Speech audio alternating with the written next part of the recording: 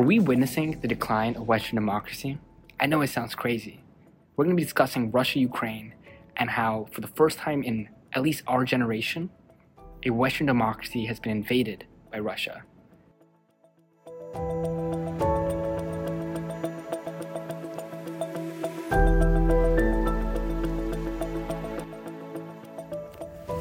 Welcome to Thoughtbox. My name is Shreyas. My name is Hannah. As of Thursday afternoon, 40 Ukraine soldiers are dead and 10 civilians died as well. And this is only the beginning of bloodshed, right? But there's a lot of history behind it too, right? I mean, why does Russia want Ukraine so bad? Yeah, I think there's a lot of history behind what Vladimir Putin thinks. He kind of came into office with this mission that he wants to restore the prowess of the Soviet Union, and that the breaking of the Soviet Union in 1989 is the most insulting thing that's happened to Russians as a culture, as a community. And do you think he has something to prove to also Western powers, really showing that he doesn't want Ukraine to stray away?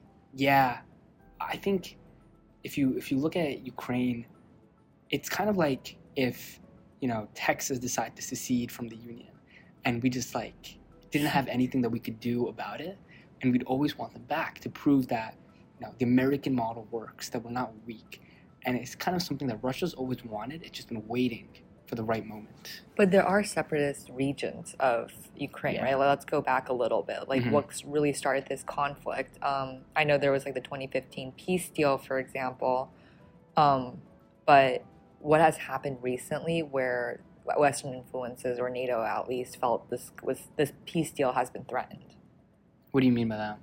I mean, I think that Putin recognized the rebel-held territories and their independence, right? Right. So how does that infringe on the 2015 peace deal? Do you know? I think so. For the peace deal, there was this. It was a really big blow for Ukraine, right? Because it was granting them independence in a way that was hurting Ukraine's sovereignty, and essentially gave a chess piece to the Russians that they could use at any time. And they waited 7 years, and now they're using it. But I think it's deeper than the separate regions, because Ukraine, Kiev, the capital of Ukraine, is a very ancient city for the Russian people. And people who used to come from that region in history were called Russians. And Russian is the first language for many Ukrainians, including the current president. Right. He's from a Russian-speaking region in Ukraine. Yeah, I think recently when he called to Putin to stop everything, he even spoke he spoke for 6 minutes for the longest time in fluent Russian. Yeah, and that's the language he's more comfortable in than Ukrainian, the country he's the president of. Right. And by the way, this president, I don't think a lot of people know this. He's of this party called Servant of the People. You know how he ended up in power and how that party was created? So, it was a coup, right? So he's a stand-up comedian. What? He was a stand-up comedian all his life. And he created this production company when he was younger, and they would do TV shows. That's crazy. And one of the TV shows he did that blew up recently was Servant of the People. And it was about a teacher who somehow ends up becoming president. And it's kind of this pillar of honesty, working for the people, doing the right thing, combating the oligarchs. And the show was such a success that he ran for president, made the name of the TV show the name of his party, and won. People perceived his show and the character he was in that show as who he is in real life.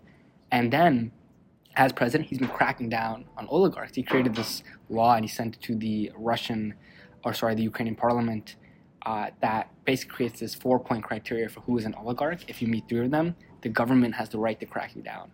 So he's really taken this character and made it to real life. Imagine the guy from West Wing, I totally blank on his name, started a party called the West Wing Party and then became president. That's genius. That's exactly what he did. Starting, I did not know that. That's actually really cool. So it's interesting because Ukraine's a very young democracy, but arguably not a great one, right? They're electing literally a stand-up comedian because he was good at acting to be president to become president. But I guess as Americans, who are we to judge? Well, that's a little fun fact for you. But as of now, at least, you mentioned this earlier, but dozens of people have actually been killed. So this is, This Yeah. is war as we see it. And as Yeah. you mentioned, this is like the first that we're seeing in our lifetimes. Yeah. So this is actually happening, and it's kind of hard to internalize because, we've been talking about movements in Ukraine, the border, for what seems like weeks now. And I never actually thought we would get here. I didn't think that Russia was actually going to invade, but Shreyas, you actually called it. You kind of saw this coming. So do you think at least like anyone's at fault? Could this have been prevented? Because I think personally this could have. And we didn't have to be where we didn't have to reach this point. Yeah. So for context, a couple weeks ago, we were doing during our specs meetings on Tuesdays with the group, we were doing presentations on Russia-Ukraine, and my perspective was that this was very early on, but my perspective was Russia will invade Ukraine, and my reasoning was not because of the troop development on the border, or because of escalation, or because of the fact that the Ukrainian president is severely underprepared for such situations. I think if you look historically, Russia, as we discussed earlier, has always wanted Ukraine back. It's always wanted the states and the Baltic Sea back. So why now? So our whole life as Gen Z, we've been protected by enormous national security infrastructures. In fact, you could argue our entire Western civilization national security infrastructure is NATO and is the bilateral Security Council in the United Nations and is, in large part, G20. Our entire national security infrastructure is to contain Russian aggression ever since the Cold War. But now that Western national security infrastructure has protected us for our whole lives is broken. It failed. And we were not able to contain Russia in attacking a Western democracy.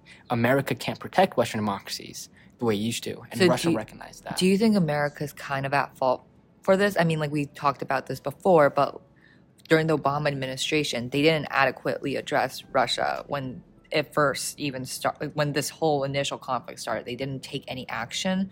So do you think that Putin saw this as kind of an advantage point for them to really exert their influence and know that at least the U.S. or Western influences won't take any tangible steps?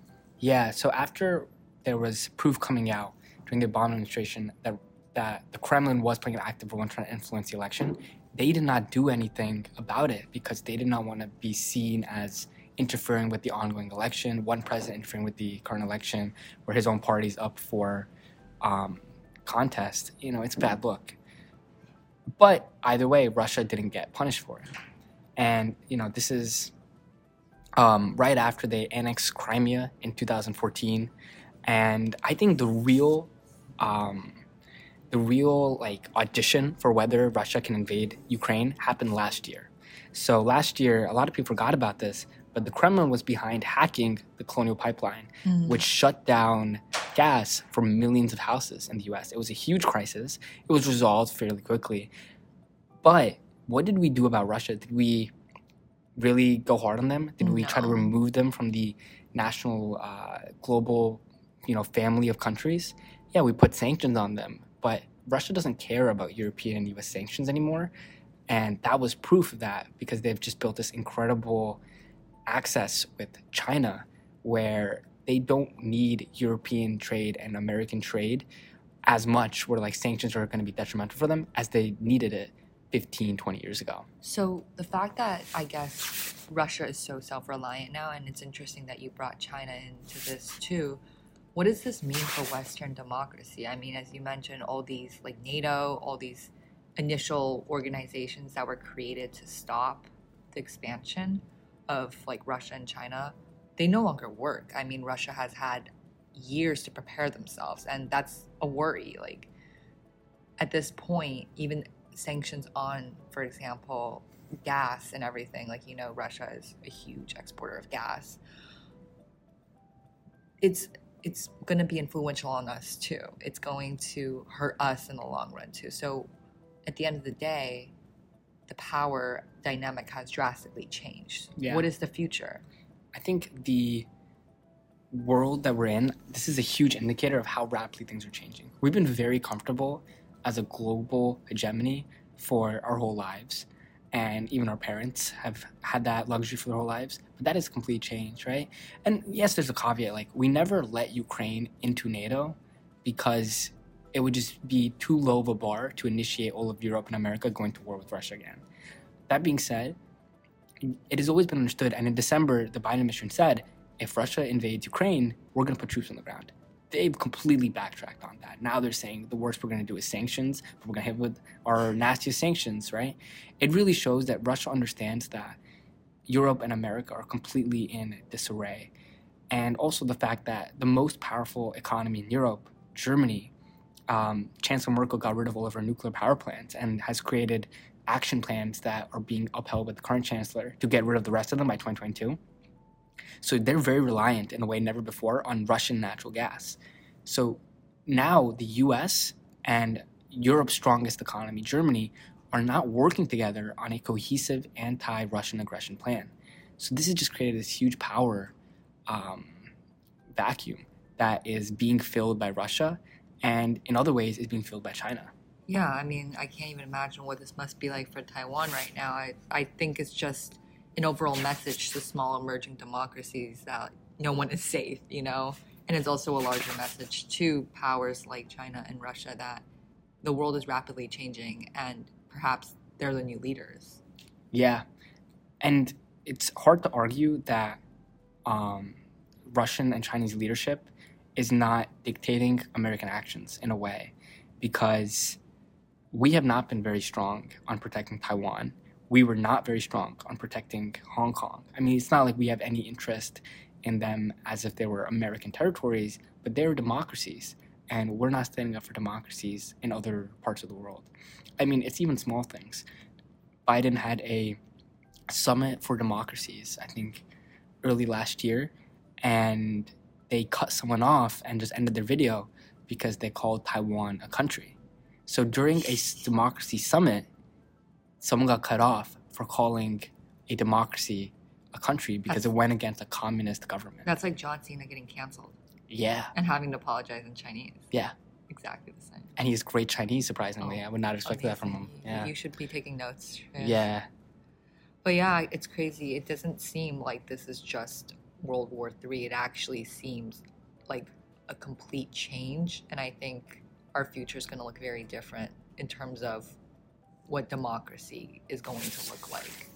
Yeah, I think it's now proven that Western civilizations cannot protect democracy. And it's interesting what this means, because these things are not going to happen overnight. It's not like Russia's now going to invade the rest of Europe and it's going to, go to war with America. I mean, it's unclear that's what's going to happen. Probably not. But what is going to happen is that these small incremental changes are going to keep happening, like what happened with Russia and Crimea, like what happened with Russia, the colonial pipeline, and them interfering with our elections.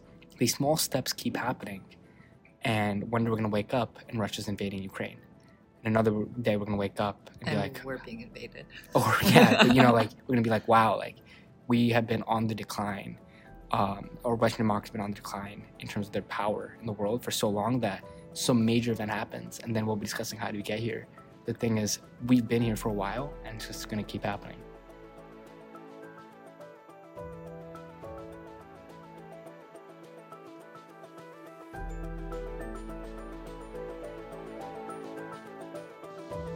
Thanks for listening to this week's episode of Thought Box by the Stern Political Economy Exchange. We'd love to hear your thoughts and can be reached through email at specs@stern.nyu.edu. We'll see you next week.